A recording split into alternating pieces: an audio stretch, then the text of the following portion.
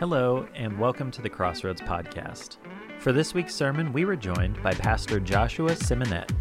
He comes to us from National Community Church, where he's a campus pastor who is getting ready to plant Hope Baltimore.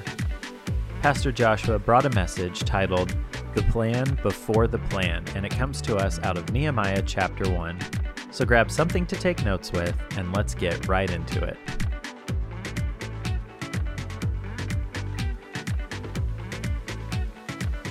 Hey, if you have a Bible this week, I'd love for you to meet me in Nehemiah chapter number 1, or an app, or whatever it is that you use.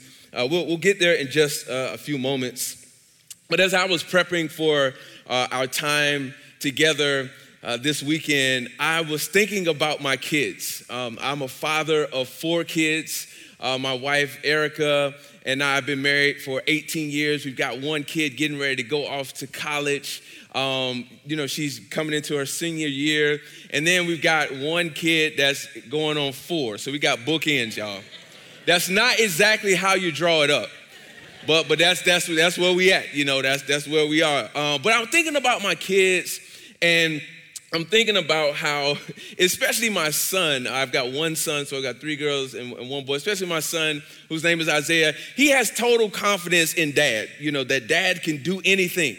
And that dad can fulfill these just outrageous requests sometimes that he has of me. And the other day he was asking me, Dad, you got to build me a helmet. And I'm like, son, I don't even know what would we use? But he has total confidence. But the other thing that happens with my kids too is that when things go wrong, and those of you who are parents or you work with kids, you know this is the case. When things go wrong, they are coming to you with this problem that they want you to solve, that they want you to address. There are tears and there's frustration and all of these sorts of things. And they have in their mind exactly what they want you to do. Even if it's just make the boo-boo go away or give them whatever it is they're asking for, or just make it right. Make it well, right?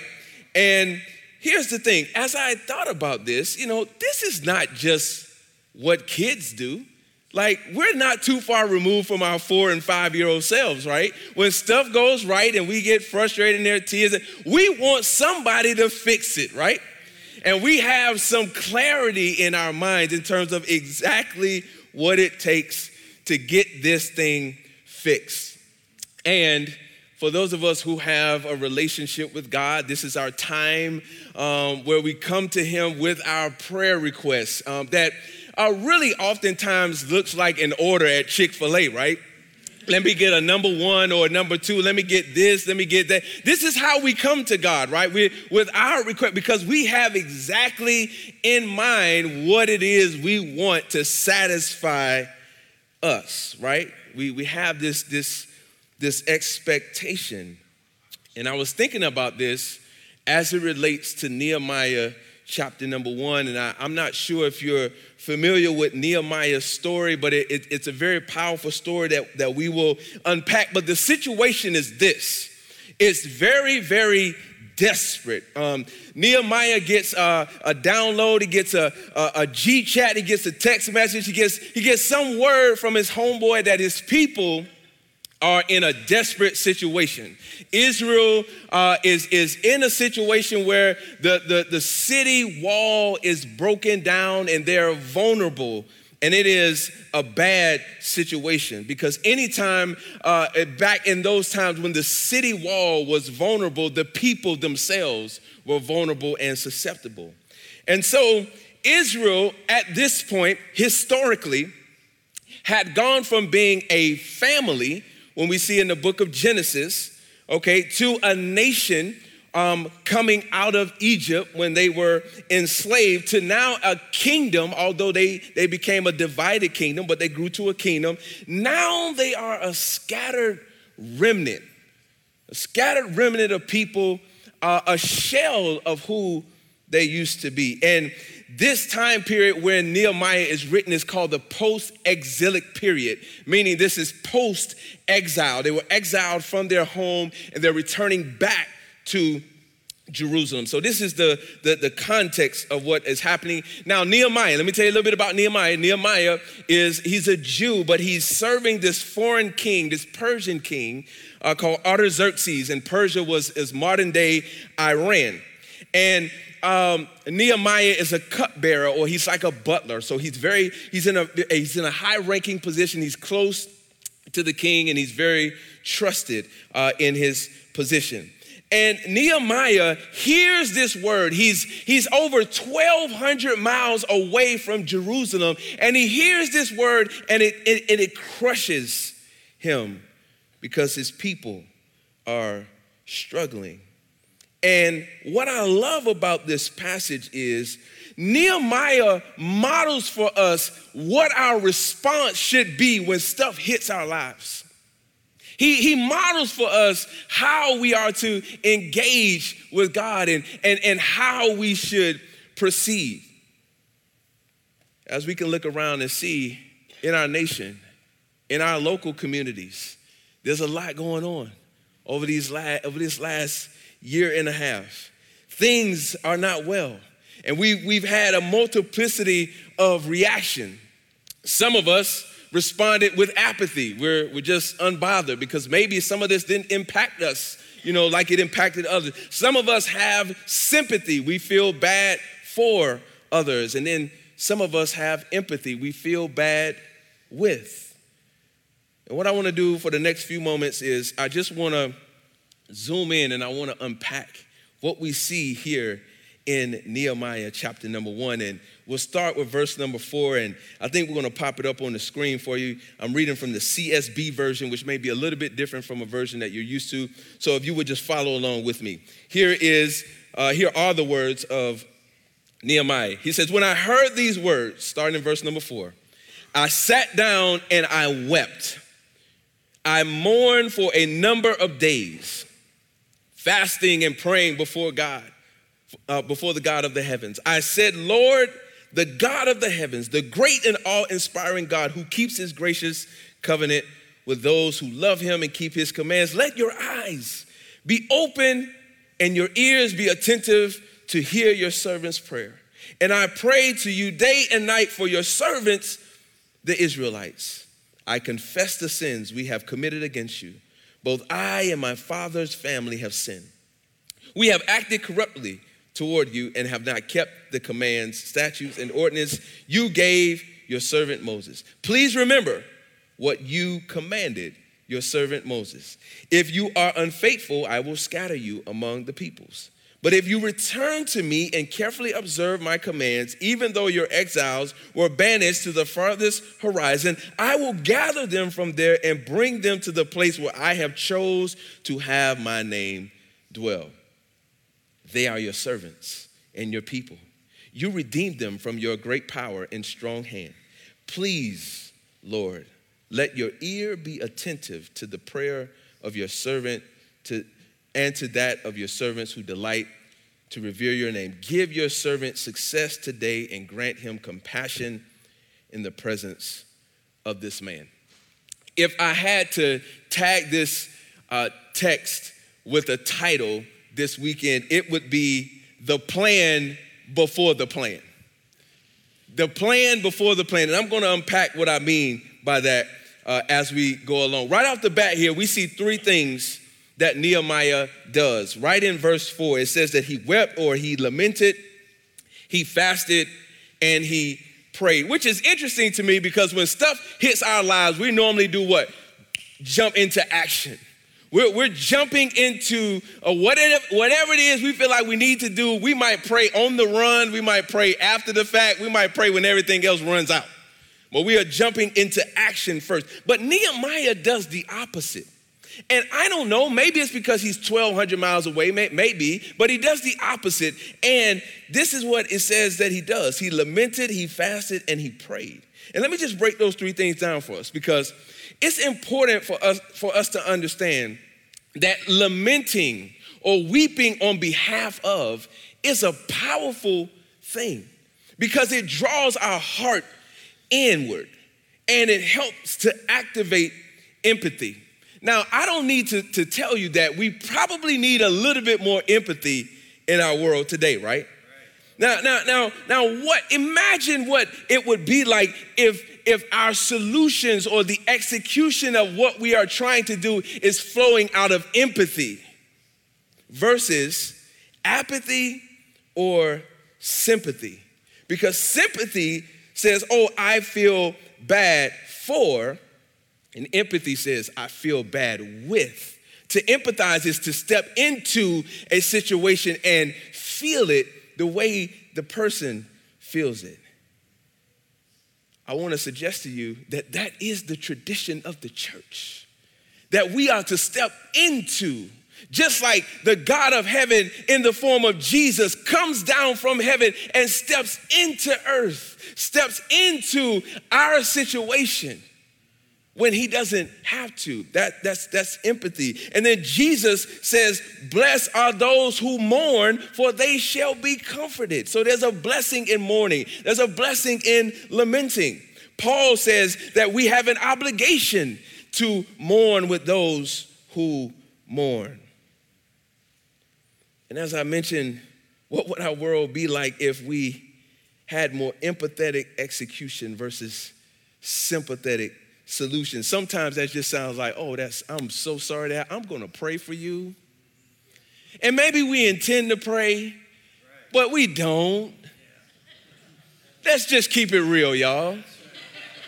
That's sympathy, as opposed to, you know what, God help me, or praying, God help me to activate. Show me how to step in. Show me what I am to do. That's prayer with an empathetic response. This was the case for Nehemiah. And you must understand that Nehemiah, he's in a very privileged position. He's so far removed from this. He's living in a palace because he's serving the king, and he got a good government job, y'all. He got a good government job. He know he gonna get paid regularly. The government ain't going out of business, you know.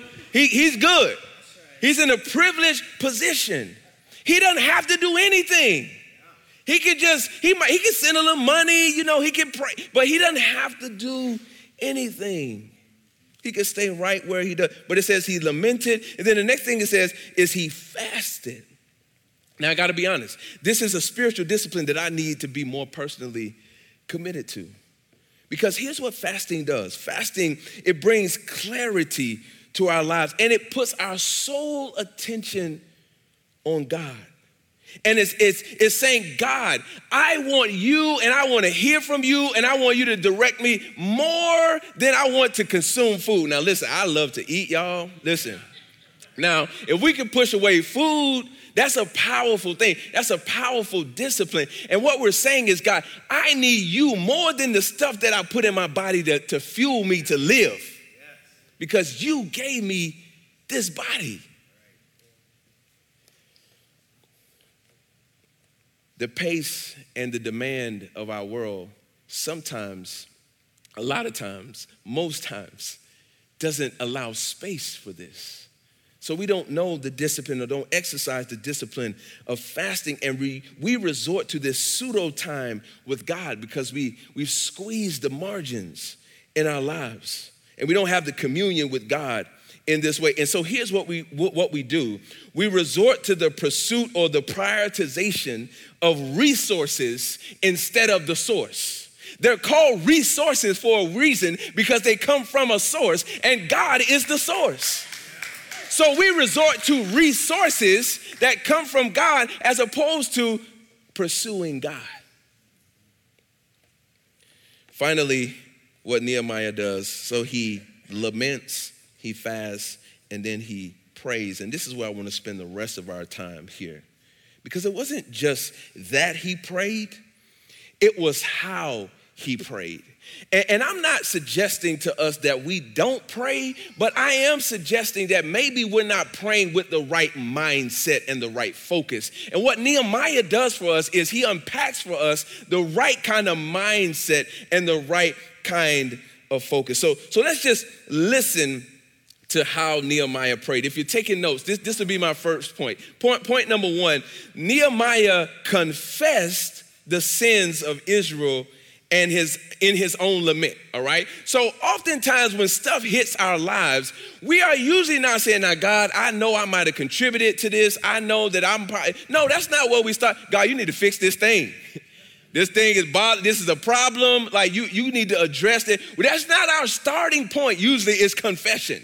Now, this might be where our Catholic brothers and sisters might have it right, where they have this ritual of confession. But Nehemiah confesses not only the sins of Israel, but his own. And this is why this is significant because, again, like I said, we tend to focus on the problem, but Nehemiah didn't directly contribute to what was happening with Israel. Israel was in the place that it was in because they had sinned. They had gone in a different direction to what God had called them to. That wasn't Nehemiah's fault, but Nehemiah realized that he was also complicit in some of the things that he has done as well, including what his family had contributed. He knows that even though he has not contributed, he is not completely innocent in his own life. And what Nehemiah is showing us without explicitly saying is that he recognizes that there's some things in him maybe that is not right. And so he's not coming to God as one who is righteous, but one who is unrighteous that needs a grace as well as he seeks God's hand.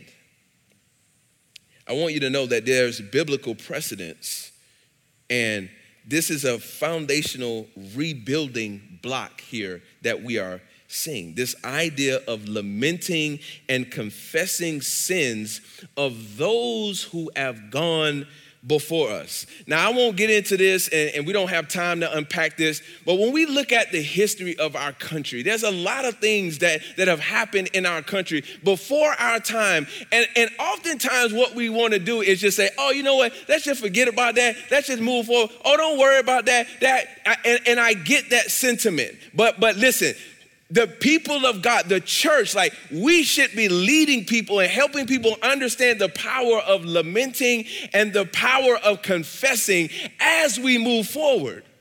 It has a healing power to acknowledge that these things have happened it's not holding us back, it's helping us move forward because we're healing. Now, listen, just in case you want to come for me and you got a different opinion, this is why we go to counseling, right? Right? I'm just saying. Right? Listen, if your counselor just say, oh, listen, I know that happened to you when you were a kid. Don't worry about that. You're 40 now. That doesn't work, right? So why would we accept this in counseling, but we wouldn't accept this in other aspects of our life? Why would we accept this in a professional practice of counseling when there's biblical precedent for this? I'm going to just keep going. I'm going to just keep going. The one last thing I'm gonna just say, since somebody said preach, let me just listen. The one thing I'm gonna say just as an example. Just think about this for a second. Think about people who have experienced such trauma in their lives and they have PTSD. Think about certain people in their lives who have been victims of things like sexual assault or just all kinds of just crazy things. We would never tell those victims, why are you still having these episodes? Why are you still tripping about it? That happens. So we would never say that because that is so insensitive and it doesn't help the person heal. You know what our proper response is? To be with them and to comfort them. And guess what? For however long it takes, 1 year, 2 years, 10 years, for however long it takes. This is a big part of this overall point of confession. And Nehemiah understands that this is also a healing time that needs to happen for him and his people. So the first thing he does is he goes into a time of confession. The second thing he does, and I love this point right here, is he reminds God of his commandments and his promises. He reminds God. Now listen, this is important because Nehemiah begins to pray God's word back to him. All right? So when we're praying what God said in his word gets God's attention. Just like when my kids remind me, Daddy, you said. Listen, nothing activates me more than when my kids say, but Daddy, you said, my 3-year-old almost had a meltdown the other day because she thought that I went outside and didn't take her on a walk like I promised. I was outside 5 minutes, I came back. She said, Daddy, you said you would take me a walk. I said, babe, I just walked outside. We're gonna go on a walk. But it reminded me, again, that I better take her on this walk because I promised her I was gonna take her on this walk.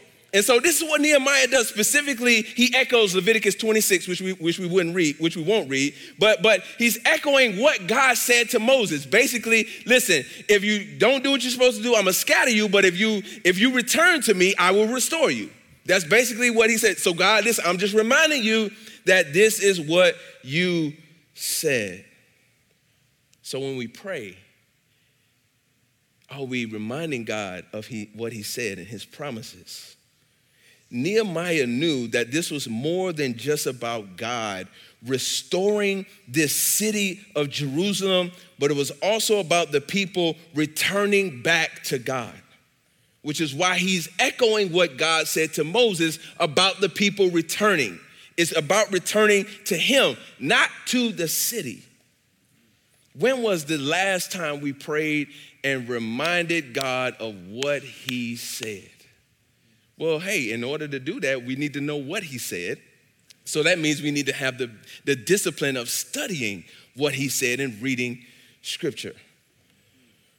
So number one, Nehemiah confesses the sins of Israel and his own. Number two, he reminds God of his commandments and his promises. And then number three, and this is a very, very interesting thing that Nehemiah does. He asks God for compassion. He didn't ask God to bless his agenda. He asked God for compassion. He says, God, give me compassion, because he has in his mind what he probably needs to do, but he asked for compassion and not the blessing of his agenda. I said this previously. Oftentimes when we pray, we're bringing this agenda, we're bringing this wish list, we're bringing this idea of what we want to see happen before God. Now, God, this the plan. If you just get with the plan, we're going to be straight. This is what we need to do, So I just need you to bless this, all right? And if you ain't going to bless, at least let it be a little better, or something, I'm okay if you deviate a little bit, but this the plan. It's not what Nehemiah does. This is not what he does. He never presented an agenda or plans for God to bless. It's not recorded anywhere in scripture. We don't read that he even had a strategy. Maybe he had some thoughts in mind. But he asked God generally for success and compassion. And what this shows is that Nehemiah prioritizes God's heart and will above his own. This is what it shows us. And he wanted God to go before him with whatever he was going to do or he had in mind.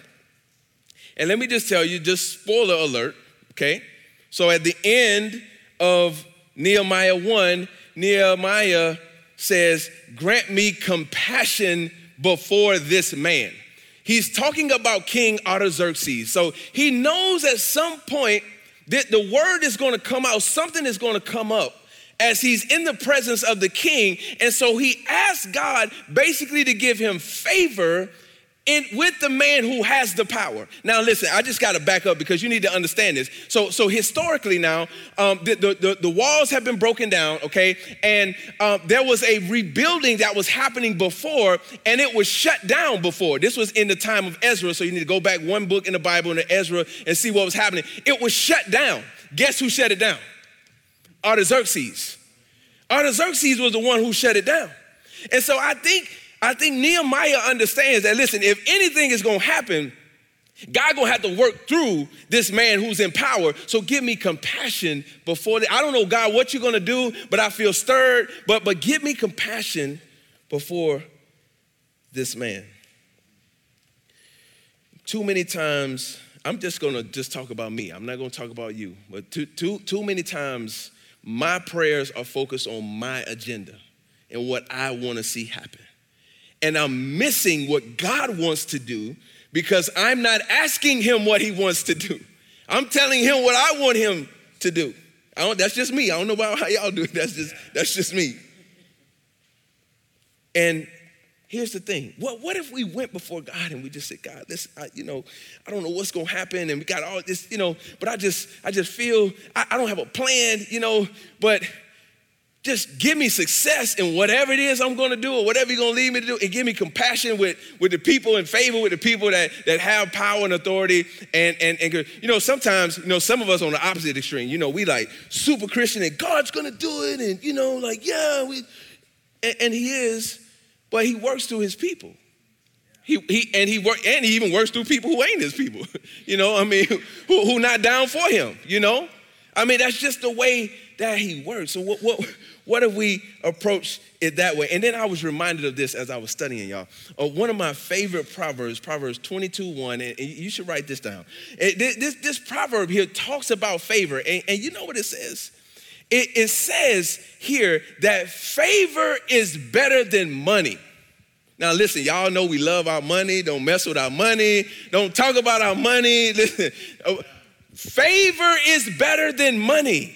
Now listen, Nehemiah, he has to have money. He has to have a situation where he has access to things, but he realizes that, listen, he needs God's favor more than he needs the stuff he has access to.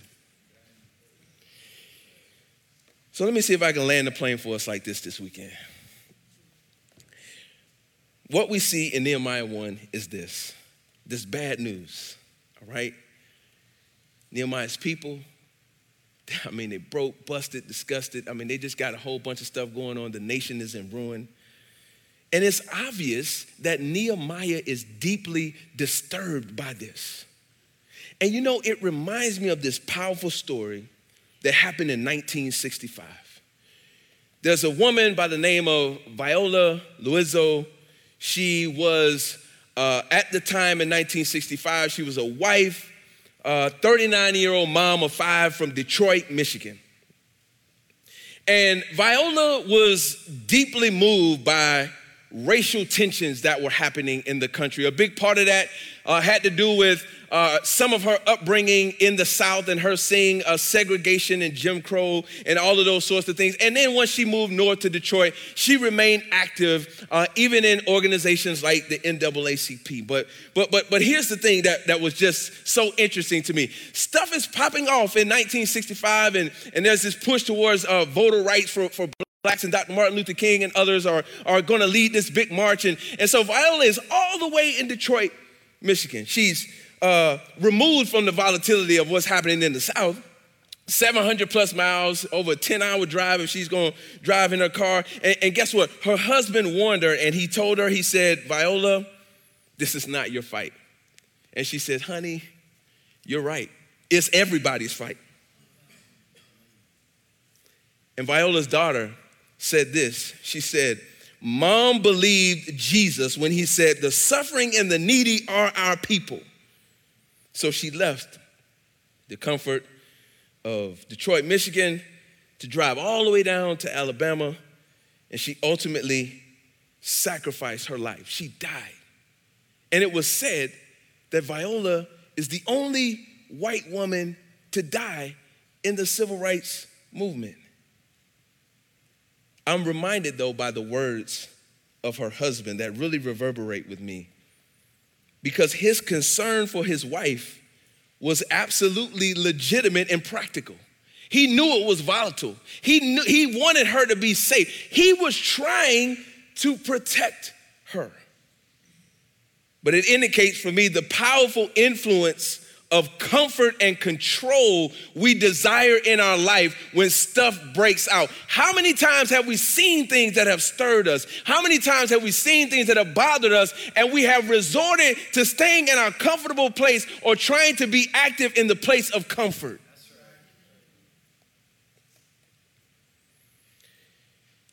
That's why the plan before the plan should be to ask God what his plan is. Because listen, his plan probably won't be our plan. I mean, the scriptures tell us that his ways are not our ways. His thoughts are not our thoughts. And so if the plan before the plan is to ask God his plan, then we're open to whatever he wants to do, which is likely going to lead us out of our seat of comfort, out of our place of comfort, out of our comfort zone. And we love the stories of the Bible, but we don't consider how the people that God used were willing to step outside of what was comfortable for them. And so eventually what happens is Nehemiah, he does performs one of the greatest feats in scripture, one of the greatest feats in scripture. He helps rebuild a wall in 52 days. He didn't have a backhoe. He didn't have modern technology. Hey, listen, it doesn't even tell us that he was a civil engineer, that he was a home builder, that he had carpentry skills. It didn't tell us any of that. I mean, he's serving juice to the king, y'all. So, and he's 1,200 miles away, at least, from the Persian Gulf all the way to Jerusalem. But he's stirred, and the plan before the plan is to pray, God, what do you want to do? And he eventually leaves from that place. Artaxerxes gives him all of the things he needs to go on the trip, all of the supplies, all of the paperwork to travel. And God blesses this miracle mission. And you know what? We read Nehemiah 1 and we're power executors and we're type A personalities and we're about getting it done. So let's get a strategy and make it happen. And we forget the plan before the plan, which is the pray, God, what is it that you want to do? So we focus on the feat and the outcome of 52 days, but we forget what he did before that. I'm gonna ask our worship band to come and just prepare us for a time of worship, for whatever God wants to say to us in this moment. Because here's the thing, we got some stuff going on in our country, y'all. We got some stuff going on in our communities. We can't afford to be apathetic. And we can't afford to just be people of prayer. We need prayer and action, but we need the action to be informed by prayer. And what Nehemiah shows us is that lamenting, fasting, and prayer is necessary to bring about God's intended outcome. And can I tell you this? Before I just make this appeal to you, can I tell you this? The historical timeline tells us that Nehemiah did this for at least 4 months. Y'all, we struggling with 4 minutes. He did this for 4 months. This was God going before him and him setting the atmosphere for whatever God wanted to do for 4 months. This is what he did.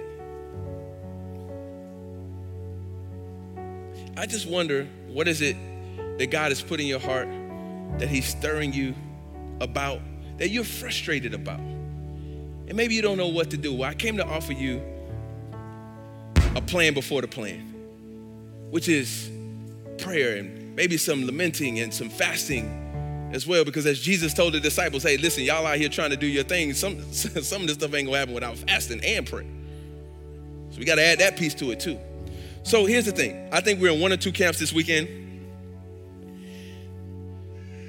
One camp is, hey, you know what? You are a believer in Jesus. You want to follow him and you committed your life to him, or you would say that you are a Jesus follower.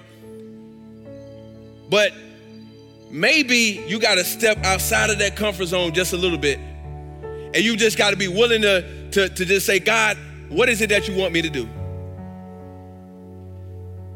Show me. Or maybe you're in the second camp and you're like, you know what? I've been trying to figure this God thing out, and man, I just don't know, like, you know, where I'm going in my life. Listen, if you don't have a relationship with Jesus, it's gonna be hard to figure that out. And you're just gonna be trying stuff and just going here or there, and it's not gonna produce what it could in your life because you're misdirected. And so whatever camp you're in this weekend, I'm just gonna pray for us quickly. And then our band is going to lead us in a time of worship as we ponder these things in our heart. God, we thank you so much for this day. We thank you for how you've shown us through Nehemiah that sometimes we just need to stop. And the things that are stirring in our hearts, we just need to open up our hands and we need to say, God, what do you want to say to us? What do you want to do? How do you want to lead us? Help us to have enough humility to confess our sins and how we have maybe even been involved and maybe not even known the role that we played. Or those who are trying to discern you and establish a relationship with you, that they would confess their sins, that they have gone in a different path and haven't pursued you. God, will you activate that relationship today? And God, just give us clarity. Show us what you have us to do. Because the stories in the Bible that we love are ordinary people who have submitted their lives to you, and you've done extraordinary things through them because they submitted to you. So we submit ourselves to you today, and that's that you would let your will be done. In Jesus' name we pray. Amen. Let's worship together.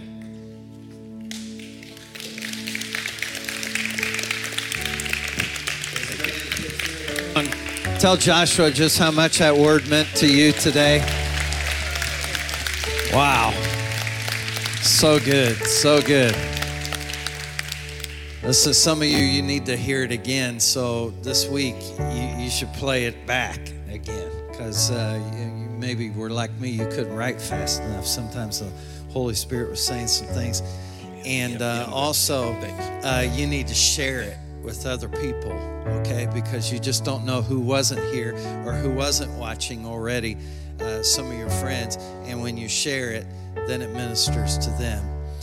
We're getting ready to worship, but I want us to just bow our heads one more time. And if you're in this room, and if you say, you know, Craig, I'm away from God, and I need to make a commitment today before I leave here. I know something's stirring. Joshua was talking about something stirring, and there's something stirring in me. And I think I need to commit myself to God. And maybe you don't even know what all that looks like, but you know you're away from God. And today you want to commit to Him. Will you just raise your hand and say, yeah, that's me today? Yeah, just raise it up, all right? Let me pray with those who raised a hand, and let's just have everybody pray it so that those around will have courage to pray it out loud as well. Just say, Dear Heavenly Father, thank you for sending Jesus to die on the cross for me, to pay for my sin. I believe His death paid for every sin that I ever have done and ever will do. And from this point forward, as much as I know how, I surrender my life to you. Take me, I'm yours. And I thank you for receiving me. In Jesus' name, amen. Come on, let's worship God today. Oh, you can do better than that. Come on.